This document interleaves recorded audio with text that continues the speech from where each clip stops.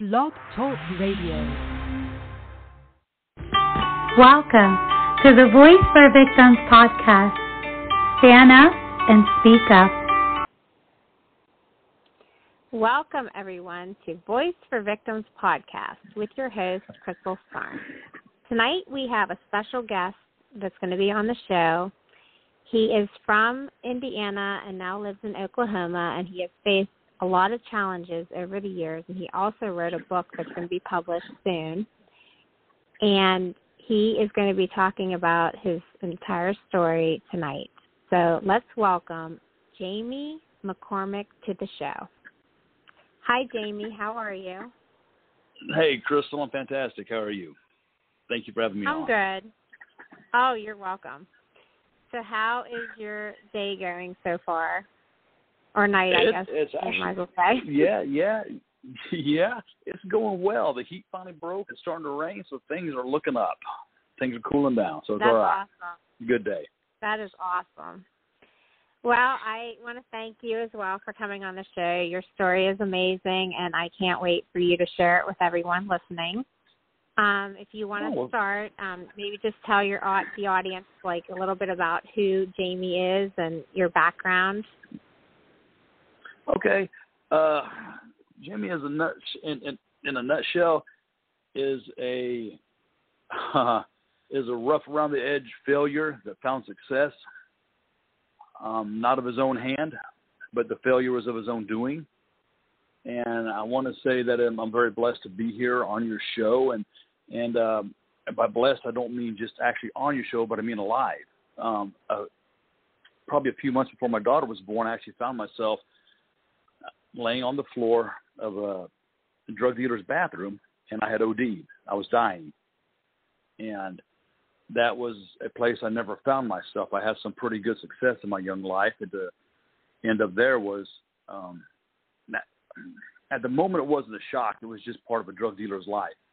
But as I look back on it, it's pretty shocking that I ended up there to begin with, now that I've been sober for quite a amount, And I started off, as you said, in Indiana, and my dad was never around, so it was just my mom raising me and my brother. We did a lot of moving, and we ended up going to five different states for almost 10 different schools, so I didn't have a lot of friends. I wasn't around doing this and that. And then when we get to Oklahoma, it was pretty stationary. Mom had married this guy, and we had found a stability. We had found a base, a school where we could make friends, and we did. Me and my brother fit in very well, playing football, girlfriends, that like. So it was a pretty normal childhood. That's why I say my failures were my own doing. I wasn't molested as a kid, or I wasn't abused. I wasn't ignored or avoided or any of that. My mom had, she did the best she could as a single mom, and so my failures were definitely of my own hand.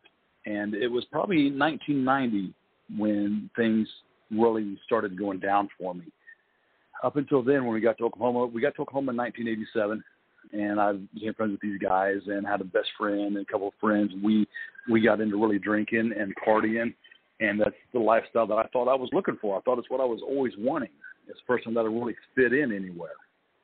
So we were into like skydiving, concerts, comic books, playing Dungeons and Dragons. And we would party all weekend. Our parties got huge. They got legendary. And we all walked like we were bulletproof. We acted like it. We talked like it. We had attitudes, and we wore it on our shoulder. And it was the end of the 80s, the beginning of the 90s, and it was just all about attitude for us back then. Nobody could shut us down. Nobody could shut us up. And we didn't care who you were. But then on December 8th, 1990, that's when things really changed for all of us. And we realized that we weren't 10 foot tall. We realized we weren't bulletproof. We were having a party, and I was inebriated, of course, as many of us were. And it was just a weird night that night. There was a storm going on, and we were just kind of out doing our thing. And then my brother came home. I was throwing up over a railroad tie. I said hi to him. He said hi, and he walked in. He joined the party. He started drinking. Then him and another friend left. And I went to bed. I didn't think nothing about it. It was probably 1 a.m. when I went to bed. And about, I think 6 o'clock, No, it was much earlier. It was about 3 o'clock. I woke up, and I went into the living room, and the first thing I noticed, Crystal, was the silence. Now, our party's loud, rock and roll playing, lots of talking, but there was nothing. And when I went to the living room, all I could hear was a static coming from the stereo speakers. And the silence was so heavy, you could wear it like a coat. And I walked in, into the living room. There were a couple people sitting on the chair. My brother's girlfriend was sitting on a stool with her hands folded between her legs. And I said, "What's going on?" And she said, Mike and Mike have been in a wreck. Now, Mike was my brother, and then there was another friend of ours named Mike who had left that night. And I looked at him, and I said, "It's okay. They'll be fine." And she's kind of went, "Yeah." And I turned around, and I walked back down the hallway, still drunk, head still spinning, couldn't see. And then about 6 o'clock, that's when my friend woke me up, and he said, "We have to go to your mom's." And I said, "What happened to my brother?" And he said, "We have to go to your mom's." And that's when I found out that my brother died. And my life changed forever. I went from having a brother to being an only child. And that's the first time reality hit us in the eyes that we weren't the characters we were portraying. We weren't bulletproof. We weren't immortal. We weren't as strong as we thought we were. We were very finite beings. And you think that would straighten us up a little bit. But it really didn't. We had to have a funeral for my brother, and we flew his body to Indiana. So we have a funeral up there, and that's where he ended up being buried, because that's where we're from. And then when I got back, many of us handled his loss in different ways. Many of us just kept drinking. Some of us straightened up. His girlfriend slowly quit coming around because she was the only reason he came around. So before long, we weren't talking to her. And some of us just dove into work. We dove into partying. We dove into whatever we could to not accept the fact one of us is gone. And yet one of us was gone. And we didn't handle it well. As for me, I just kept on drinking. I never did serious drugs like meth or coke or anything like that. We would get high every now and then. And I joined martial arts when I was about 22. And that was my ground. That I really felt that I connected in martial arts. I was good at it. I rose through the ranks quickly. Within a year and a half, I had my black belt. And within another year, I was promoted to my second degree by Sensei Phil Porter. He was at the time the United States Martial Arts Association president. And he looked at my instructor and he said, he told me that he has a lot of good fighters. And he pointed at me and Roy, one of the other students that I started with. He said, "Excellent fighters, promote them." And we were really good. No one could touch us around here. But that was my grounding. That helped me escape the loss of my brother's death. I mean, did I miss him? Yeah, but I didn't dwell on it. I had something going. I was teaching class. I was doing good. Things were all right. And then one of my friends had a boss who was building a house down in Texas, and he was getting a driveway remodeling. He wanted my friend to go look at it, make sure it was coming along. My friend asked me if I wanted to go, and I said, sure. So I show up at his house, and I'm sitting at a square table, and he walks by me, throws a bag over my shoulder, and it hits the table, and he says, "Do you want some?" as he walks away. And I look at it, and it's a pack of this white powder, which was methamphetamine. And I had never done meth, and didn't even really know what it looked like. So I said, sure. I cut it open. I snorted the line, and come to find out, I did a 0.5 gram for my first time. Now, for those that don't know, that's quite a lot.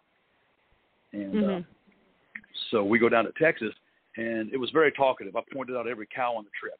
Man, I never felt that energy. And the best way I can explain crank is it's an uncontrolled energy. You have to do something. You don't care what. You have to talk about something. You don't care what. But you just have to move. You have to paint your house. You have to dig a hole, build a fence, something. So our trip to Texas was very talkative. So I get back, and I tell my girlfriend, hey, I tried meth. And she just kind of looked at me. She said, so how'd you like it? And I said, I don't know. I don't see myself doing it again. Because at this time, I was still a martial artist. I was doing very, very well. And then in 1994, my instructor approached me, and he said, I have a proposition for you. And I asked him what it was.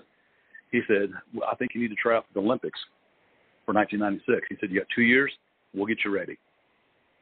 So all of a sudden, I became an Olympic hopeful. I was like, wow, that's neat, And but instead of doing that, I ended up doing drugs again. And then I did it again, and then I did it again. And pretty soon, I found myself wanting to do that more than I wanted myself to work out. So I never contacted the Olympic team. They never found out who I was, never went to the Olympics. And that's probably the only thing I really regret. You know, if I'd have came in even 10th, there's only 9 guys in the world better than me. But what if I'd have come in first? That's something I'll never know. I always heard it said, there's nothing more powerful than sword or pen except 4 mighty words, what might have been. And that what might have been is the only thing in my life. It's one of the few things that I really regret not pursuing. So as my drug abuse got worse, or my drug use, I wasn't quite abusing yet, I don't think. The friends that I had, I distanced from them because they weren't doing it. They wanted nothing to do with it.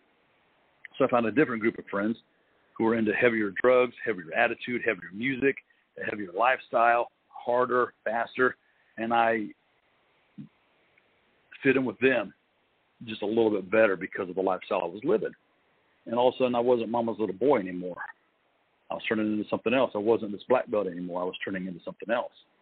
And these guys were shooting up, using the needle. They asked me several times if I wanted to join, and I said no. I don't really think so. And I passed it up for a long time, but I've watched them, and they each acted very differently. One would just sit there and comb his long hair. The other one would draw pictures. Another guy would walk around, play guitar, out just hours, days on end, until they actually had flesh hanging off his fingers from playing so much. And I never saw the allure of it. And then one day, I finally gave in. Give in is the wrong word. I don't believe in peer pressure. I believe we're all very equipped to make our own choices. So I chose to engage with them.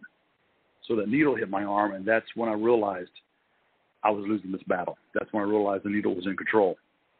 No matter how hard I could fight, and I was a pretty good fighter, I couldn't fight this. I had done lost. And it took me down a slippery slope into this hole of this blackness, of this very thin veil, but I couldn't break through it back into the light. I was stuck. And over the years, it got worse and worse. People in martial arts knew, and I eventually quit. When I walked in one day and they go, "Hey, there's Jamie, he's on drugs now." That was humbling and it was embarrassing at the same time. But instead of letting that push me away from drugs and back into martial arts, I let it just push me completely out. And then as the time went on, I got skinnier. My muscle tone was going away.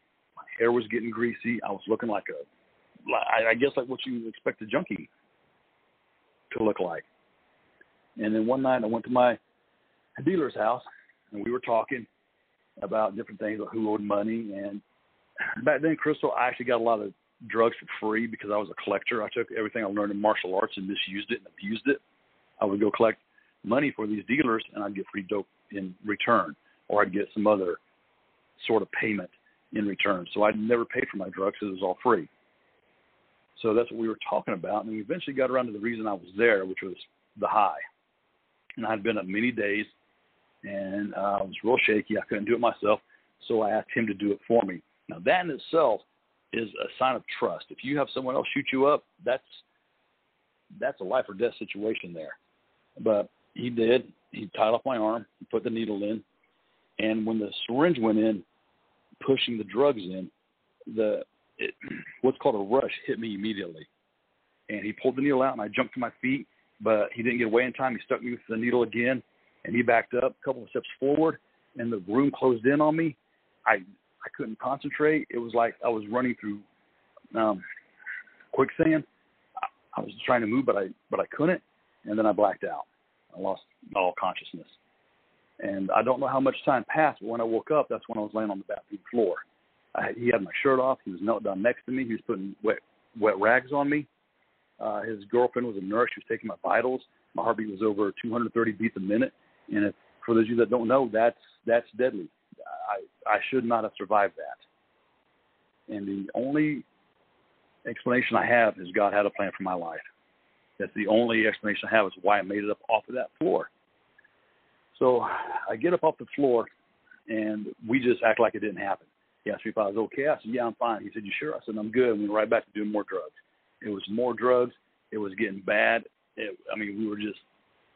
Our whole goal was to get high quicker than you, faster, harder, stronger, worse, better than you, and you can either come along with us or we're leaving you behind. And that was our goal. But through it all, I still had this one friend. His name was Johnny, and that's the guy who introduced me to drugs. And I don't hold that against him. I mean, I did it on my own accord. But he and I have been best friends for, oh, my goodness, many, many, many years. And we were just always hanging out together. And we were even working at the same place. It was in the mental health field. And one night I was standing there, and this girl walked by, and I asked her name. She introduced herself, and I asked if she'd like to get a drink. And surprisingly, she said, yeah, because I didn't look like anybody you wanted to date. I darn sure didn't have the attitude of anybody you wanted to date. And so we started dating, and one thing led to another, and I moved in with her, but I couldn't hide my addiction. She would walk in and be aluminum foil out or spoons or something, and she would always ask me, and I'd always deny it. She kicked me out several times and then welcomed me back in. And then one time she kicked me out and just kind of said it was done. I was like, all right, cool. So I went to a local town and had a house there. And then in November of 2001, she called me. And this is another thing that changed my life. Because at this point, Crystal, I was not suicidal, but I did not care if I lived. None of us did. We were reckless. We were running with great abandon. And we were heading death straight on. And we did not care.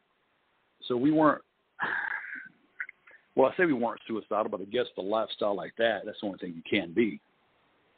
So anyways, she called me, and I'm talking to her. And within about 5 minutes of the conversation, she said, I need to tell you something. I said, what? She said, well, I'm pregnant, and I'm leaving you for your best friend. And that best friend was the same guy that introduced me to drugs, the same guy I've been friends with all this time. And I didn't know what to think, but I hung up the phone. And a few months earlier, well, actually probably a month earlier, Mom had taken me to this revival. And there was this pastor who was prophesying over people in the audience. And he looked at me, and I put my head down. I said, keep walking, just keep walking. And he did. He kept walking. And then he turned around and looked at me again. And again, I put my head down. I was like, man, just keep walking. But he walked right up to me. He put his hand on my shoulder, and he said, God's going to take everything out of your life to bring you closer to him. And when she said that on the phone, that's the words that were ringing through my head. Because my brother was dead. I had very few friends. I no longer had a girlfriend. I no longer had a best friend. And that statement kept rattling around in my head like, what is going on? And I was like, could this one thing that this pastor said over me could have possibly be coming true? I mean, I wasn't a Christian. I don't know what I really believed about God back then, but I was just stuck rebounding that over and over in my head. So I went in my bathroom, I looked in my mirror, and what I saw, Crystal, wasn't a martial artist. It wasn't anything that I used to be. It was a druggie for the first time. And I'd looked at myself in that mirror for 100 times. And for the first time, I saw my character. I was ripped wide open. And I looked dead. My eyes were sunk in. My cheeks were sunk in. My hair was greasy. My skin was shiny. I looked like a walking dead guy. I looked like a drug addict. I started talking to myself and asking myself questions. And I think they're questions that I needed someone else to ask me sooner, but nobody did. And those who did, I argued with. And then the friendship would end shortly after that. So I lost many friends through my addiction because I didn't care. It was all about me and nobody else. But through this, I started thinking of this life that was about to come into this world. And I started thinking about my dad, how little he was around. My dad was around, I don't know, not much. My mom left him when we were 2. I saw him a handful of times after that. And the man was dead for 6 years. I didn't even know he was dead. So that shows how little of a relationship we actually had. But as I looked in that mirror, I decided I was going to do 3 things. Because I started speaking to myself, and I realized my daughter, or my child, I didn't know if it was going to be a boy or a girl, and I said, this child needs a dad who's going to be there. This child needs a dad better than my dad. So I made 3 decisions. One, I was going to start going to church because I was 31 at the time. And in all that time, I had done the drinking, the one-night stands, the fist fighting, the drugs, and all it did was get me addicted to drugs with a child on the way. And I actually said this to myself. I said, if God is so good, how much more can he mess my life up? Because on my own, I messed it up pretty darn good. So I thought, let's give it a chance. I always heard he's so loving. Let's find out. And I became a Christian that day. And even though I've fallen many times, I've never looked back. I trusted him to this day with everything. Everything that is good about me that anybody likes is not in my own hand. I promise you that. It's from the hand of God. It's not me, because I know I can use my own life, and I wreck it pretty well. And the second thing I decided to do was stop hanging out with people who were going to wreck my life. Those people who wanted to do drugs, who wanted to drink, I needed to stop hanging out with them, because I believe bad company corrupts good character. And I always sort of say, show me the 5 people you hang out with the most, I can show you who you are. And I believe that. You pick up attributes from people that you hang out with, whether they're good or whether they're bad. So I made that choice. I had friends tell me that they wanted me to bring my daughter over, and she's 20 now, and I still have friends that she's barely met. And they asked me why I don't bring her over, and I said, man, because you do drugs, you got drinking, your houses are wrecked, you got different women every night. And they're like, well, I can't tell them what to do at their own house. I can't come and have my daughter over. That I can. There's things I didn't allow her to be around. And the third thing I did is I kept her my focus. And then once I realized that she was my focus, I became to realize I always had something to focus on. My mom, my friends. I had other things that were good in my life that I ignored because of drugs. So her coming into this world completely changed my life. And I have no doubt, Crystal, that my daughter is the reason I'm alive. I believe God gave me my daughter to save my life. I have no doubt about that. And so at that point, me and my best friend, Johnny, also quit becoming friends, because I just couldn't have that. And he got together with my ex. They got married, had a kid, got divorced, yada, yada. And through it all, he kept trying to rebuild this friendship, and I would never do it. And I approached him several times. I was like, man, you're wrong. This and that. What are you doing? And his response to me was, well, you shouldn't have been such a good friend. And that blew me away. I always put my friends on a pedestal. I think if you treat someone like a friend, or, no, actually I said that backwards. If you say someone's a friend, you should treat them like they're a friend. You don't treat them like they're a convenience. You don't treat them like anything else. So I expected my friends to do the same thing to me, and they didn't. And that was a lesson learned, and it was a hard lesson learned. So I went looking for him 3 times. I was going to smash his head in, but all 3 times I just put my head down. I couldn't touch him. I let him walk by, and people said that I was a better man. I did better than they could have done, but I didn't feel like it. I felt like a guy who had been trashed and stepped on and all this jazz, and things just weren't looking up for me. So my daughter comes on May 10th, 2002, and she was just the most precious thing. I didn't even get to see her for the first 3 days of her life, because her mom still held it against me for being a drug addict and all this stuff. And I don't think I blame her. I mean, I had a lot to prove, but it made things hard. She didn't trust me. She didn't want my daughter around me. So for the first 3 days, I didn't get to see my daughter. And that was a long 72 hours. But when I did, when I finally held her, I realized what this unconditional love was that the Bible keeps talking about. I looked at this little human being, and for some reason, God looked down on me in my drug-ridden haze and said, here, this is your daughter. Take care of her. She belongs to me. And she became my responsibility. And why he would do that to me, it still boggles my mind, other than to save my life, because it sure did. I don't think that life gave me the gift of her. She gave me the gift of life, if that makes any sense. And things just kind of slowly started turning around. I started going back to martial arts. I started reading the Bible and memorizing Scripture and actually applying it to my life, not just reading it to do it. I wanted to actually be this change, because I knew I had a little girl looking up to me like my dad had me looking up, but I wanted a better example. I wanted a visible example, someone who was actually there for her. And then over the years, Johnny would try to rekindle our friendship, but I wanted nothing to do with it, nothing at all. And through everything that I was learning, I found forgiveness the hardest thing to do. And I would find it in the most unexpected, tragic way, I guess, that you can find forgiveness. Johnny became a policeman here in one of the local towns, and he got in trouble, went to prison for a little while, and he got out and had to wear an ankle monitor. And one day he went to help his sister move, and she had to go run an errand. When she came back, the ankle monitor was busted off, her gun case was open, and her gun was gone. It was a little pistol. And as soon as I heard that, Crystal, I knew what was going to happen. And sure enough, the police caught up with him and put a gun to his head and pulled the trigger. We had to bury him on August 26th, 2015. So I had to stand there at his funeral, look down in his coffin, and I could still see the bullet hole in his temple. I could see where they put cotton in it and tried to paint it to make it look good. But that is a weird feeling. You see your best friend laying there, what guy used to be your best friend, with a bullet hole in his head. But as I looked down at him, all of a sudden now I had this forgiveness. Now I wasn't mad at him. And now I was okay. Now I wish I could talk to him. And it's funny how when our own mortality is faced, then we want to make things right. Then we want to do things. And I always use this analogy. If an angel were to come down and tell us that we have 7 days to live, how hard would we try to fix that relationship? How hard would we try to get forgiveness or give forgiveness? How hard would we try to get that business off the ground? But the truth is, you may only have 7 days. You may die tomorrow.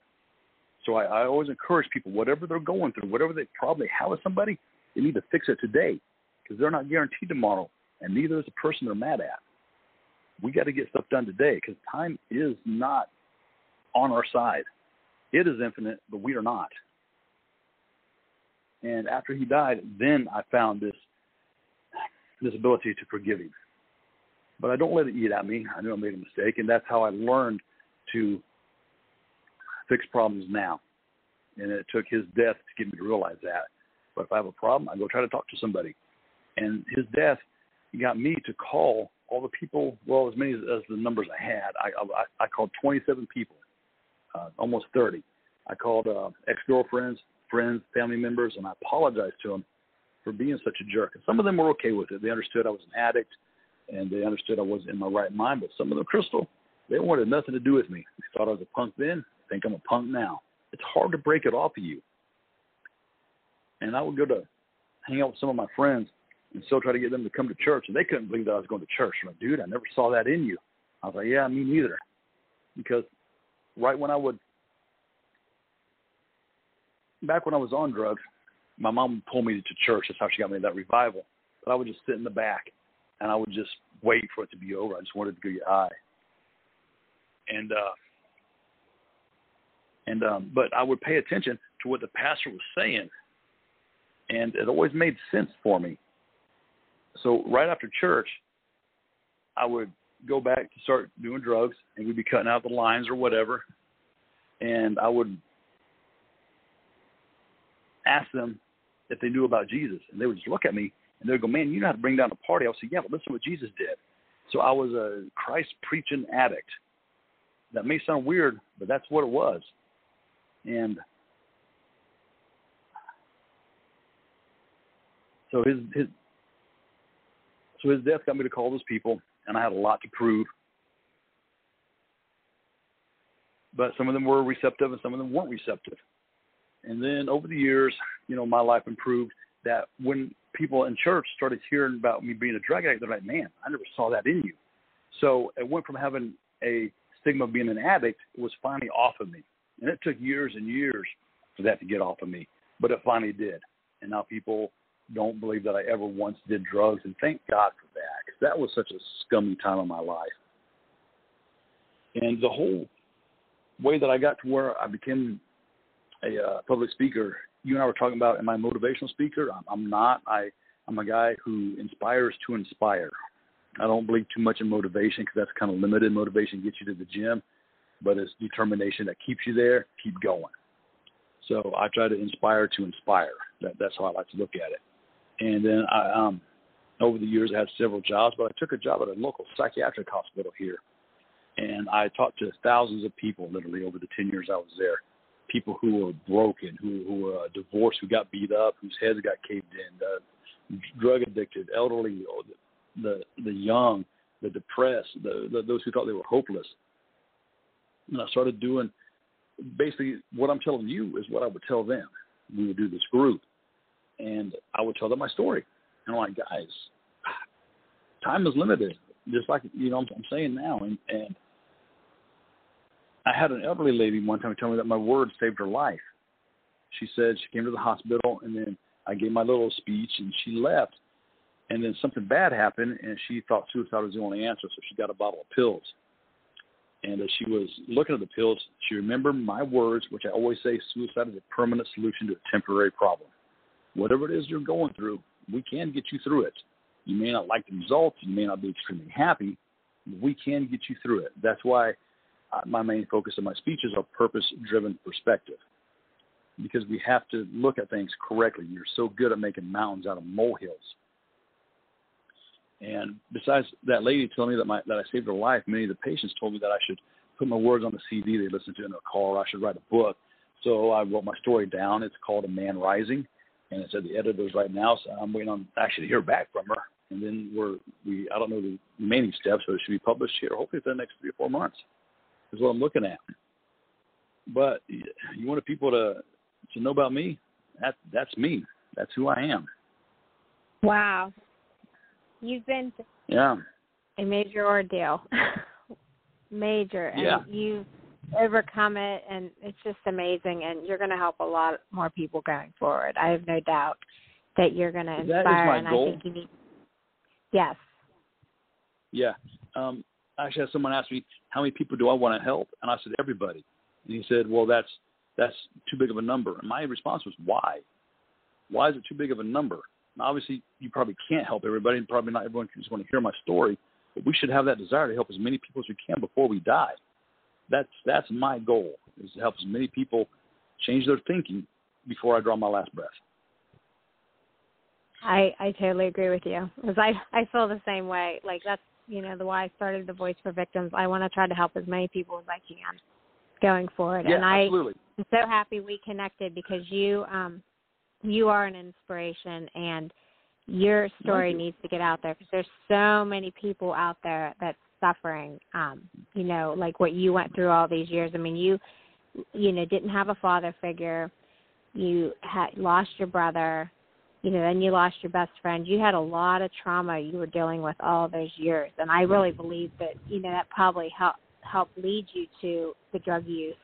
You may not have realized it at the time, but you were traumatized by all the events that happened in your life. And, and those were important events. I mean, like father figure, it's important to have those parents, and, that can affect a person. And then, like, the loss of your brother, that would be devastating. Loss of your best friend would be devastating, just everything. Like, listening to you, I could hear it, just like, and feel it, like your pain, just by listening to you. And you will really reach out to people. I just know that. I have no doubt that you're going to help people. Your story is amazing. I appreciate that. Yeah. You're welcome. I think that's the reason that we have this, all of us have, is every one of us can help somebody, but we don't know how to get out there. And many people need help, but they don't know who to reach to. And that's why I do it, so I can go out there and reach those people. I have a story that's for everybody from the homeless person up to the CEO. And that's who I want to reach. I don't care if you're CEO of a company or you're a homeless person on the street. Let's talk. I may have something for you. Right. And I do believe that you had God with you the whole time. So, I mean, you're a guardian angel, definitely. There's no doubt. Oh, yeah. Yeah, absolutely. As I look back on my life now, Crystal, I can name numerous times I should have been dead, shot, at least beat up. Me and a buddy, when I said that I became a collector, we actually went to this guy's house to collect money. I had a little Chevy S10, and we knocked on his door, and I was behind my friend, and he opened it, and Stacy just said, "We're here to take your stuff." And the guy went to object, and he put his finger in his eye. He said, "We're here to take your stuff." And we just walked on in his home, and the poor guy sat on his couch and didn't do nothing. And we just went in and took what we wanted. So there are many times I probably should not have made it out alive. And I know it was the hand of God that I'm here. Because that's just not something normal people do and get away with. Now, when you were, like, after you went through the change and everything, did you have any withdrawal symptoms? Maybe you could tell the listeners, like, how you overcame those, to try to help. Because a lot of people, like, when I used to be an officer, like, they would say, "Oh, Ms. Starnes, I don't know if I can get off of it because I suffer from these withdrawals, and you don't understand. I get so sick." And, they'd always tell me that. So, like, maybe you could, like, give some words of wisdom to that population just to maybe try to help them overcome it, if you have any advice on that. Well, I do, but it might kind of be underwhelming. But before that, I want to talk about the drugs that we did. When we did drugs, it wasn't just pot or meth. We did coke.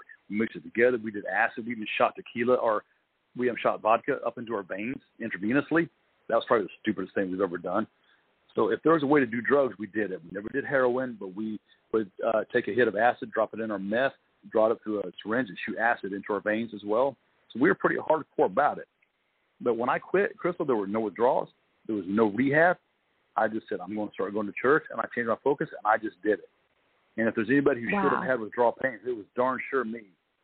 Because I just, man, it was, oh, man. All I can say is ugh to that. We did a lot of drugs. But, yeah, there was no withdrawals. And, it had to be God. It had to be. Because normal people don't do that. Well, I don't want to say like I'm super normal enough. That's probably the wrong word, but people just don't do that. There's always withdrawals. There's always, a rehab. And I just quit.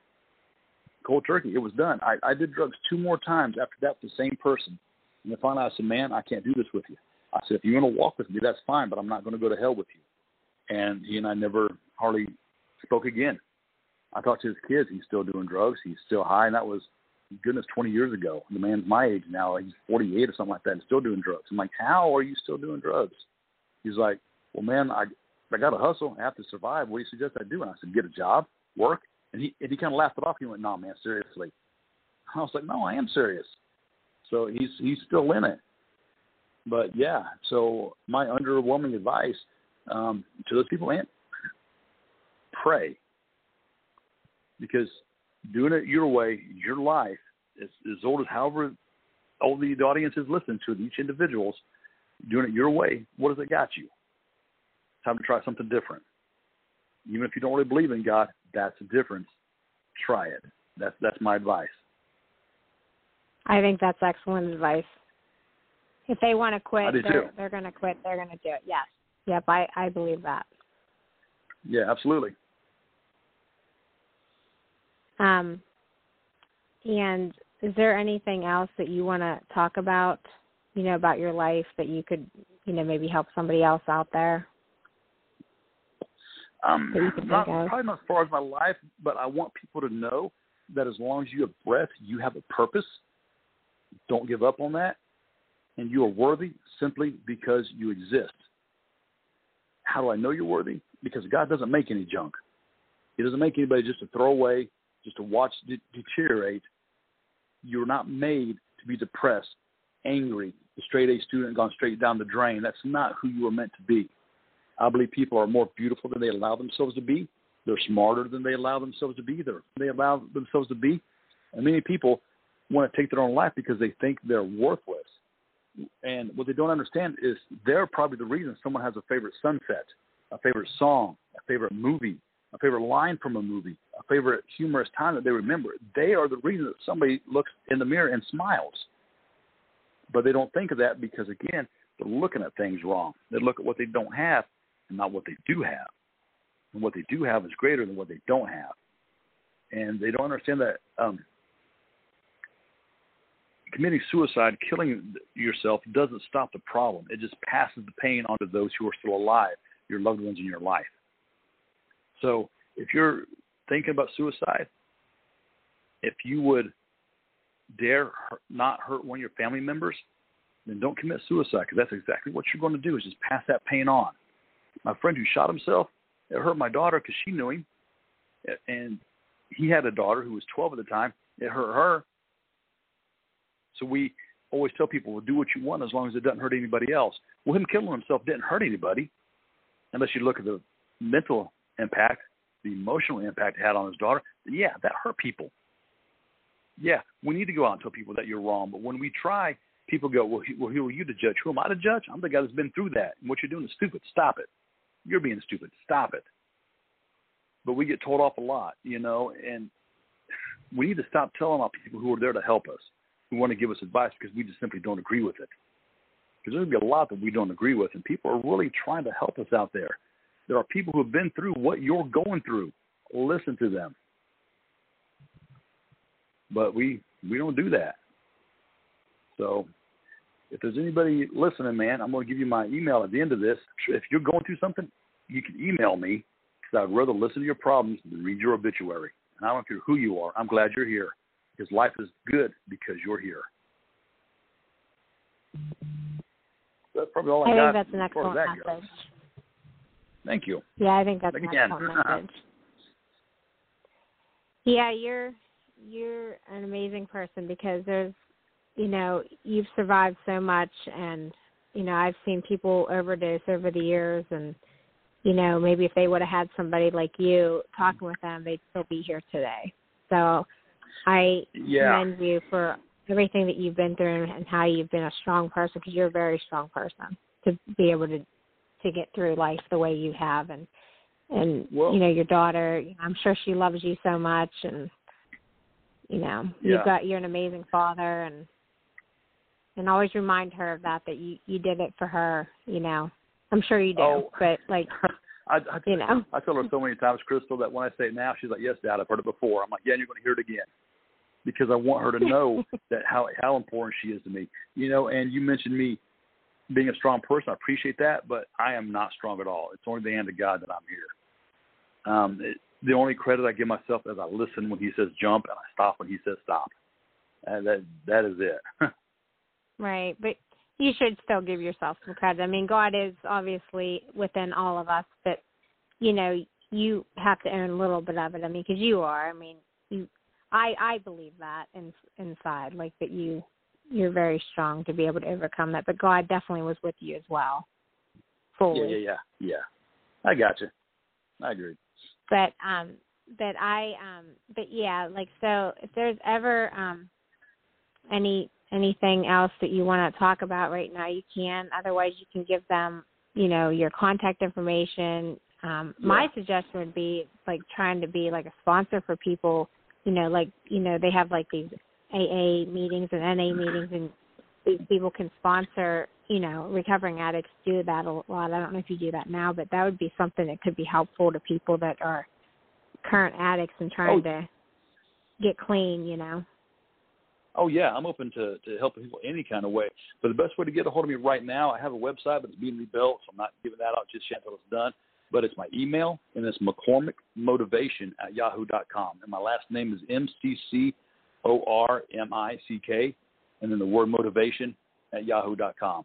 So anyone wants to get a hold of me, I will respond back. I will read them, and you will get a reply back. It won't be a bot. It'll be me. Awesome. Well, thank you again for coming on the show. I loved hearing your story, and I know you're going to do a lot of things going forward. I just know it. I can feel it, and you're amazing. And just keep staying focused on your mission and being strong and being positive, and I think that God will reward you tremendously. Oh, absolutely. Appreciate that. Thank you again. And thank you again for having me. It's my pleasure. You're welcome.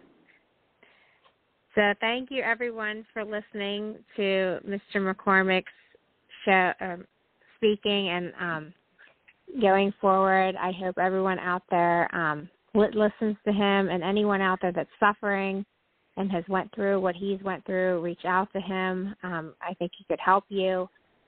And everyone go out and serve others, and, have a good night, everyone. Thank you again.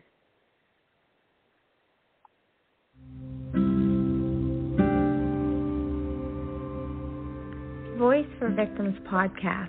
Stand up for what is right and leave a legacy behind for others to follow. By Crystal Starnes. Always stand up and make a difference for yourself or someone else. Don't ever suffer in silence.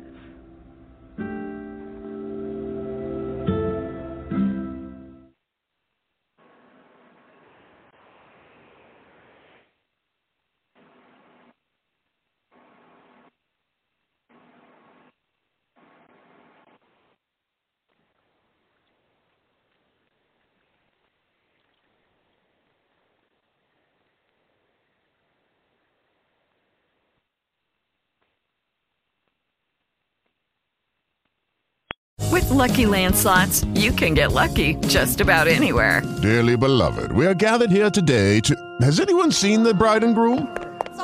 Sorry, we're here. We were getting lucky in the limo and we lost track of time. No, Lucky Land Casino, with cash prizes that add up quicker than a guest registry. In that case, I pronounce you lucky. Play for free at LuckyLandSlots.com. Daily bonuses are waiting. No purchase necessary. Void where prohibited by law. 18+. Terms and conditions apply. See website for details.